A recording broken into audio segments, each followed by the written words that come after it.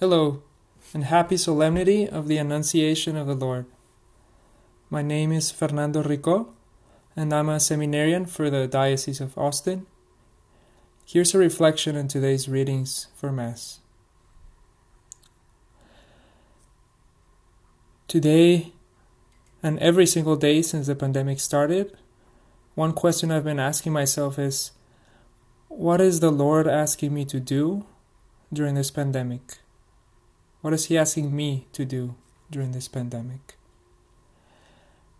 As you all know, every day has been so full of uncertainty, things change fast, and if it's tough to figure out the will of God for a particular day, it feels like it's tougher nowadays with everything changing day to day. A couple days ago, I had a strong impulse to go and help out at the hospital as a chaplain, like I did last summer. A part of me told me it was a little bit crazy to do that right now. Another part of me told me, well, I want to be really helpful. I want to be useful. I don't want to just be at home. And as I prayed with this, I wonder whether what my desires were leading me to were actually different than what God was asking me to do during these days of pandemic. And I think the readings today can shed a lot of light on all of this, and on this question that we're probably all asking ourselves at this time. So one question that arises with the readings today is, why did Jesus come? Why did Jesus become man? We can give many answers to that. We can say that He came to give us life and life to the full. We can say that He came to preach the gospel, that He came to die for us, that He came to experience what we experience and to become one with us. All of these answers are good, but the readings today narrow in on a particular answer.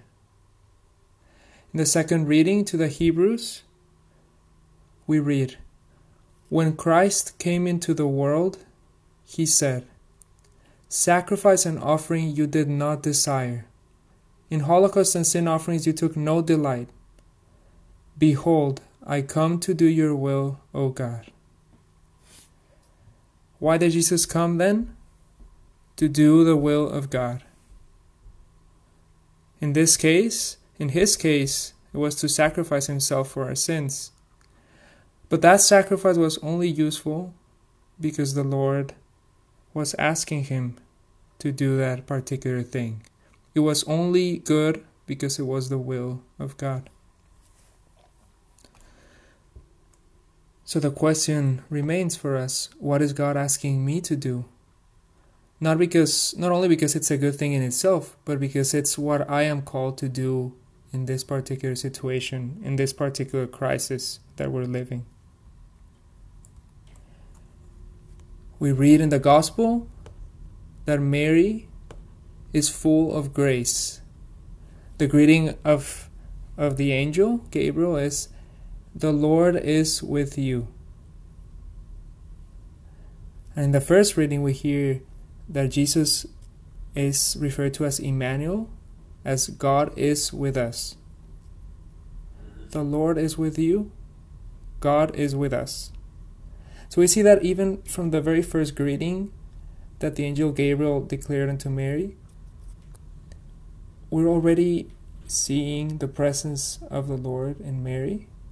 And it is because of that presence, of that God is with us, of that the Lord is with you, that Mary is able to accomplish the will of God and to say yes, to give her fiat.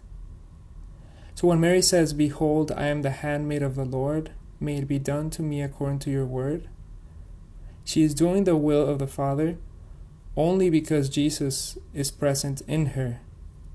So it is through the triumph of Jesus in His life, in His suffering, His death, and in His rising, in doing the will of the Father in all of those things, that Mary is able to do the will of the Father. The invitation for us, then, is to keep asking ourselves, what is God calling me to do in this pandemic? he might be calling me to perhaps reach out to my grandma who's lonely. He might be calling me to just stay at home, however, and especially now with stay-at-home orders, we need to discern how God is speaking to us through the natural, to the people around us, also through our government leaders, so that we are not doing our will, but the will of the Father who loves us. As Jesus said, "For whoever does the will of God is my brother and sister and mother." God bless. And thank you for joining us for this reflection. Please know that the seminarians of the Diocese of Austin are praying for you and for your families. And please feel free to share this podcast with those who might benefit from it.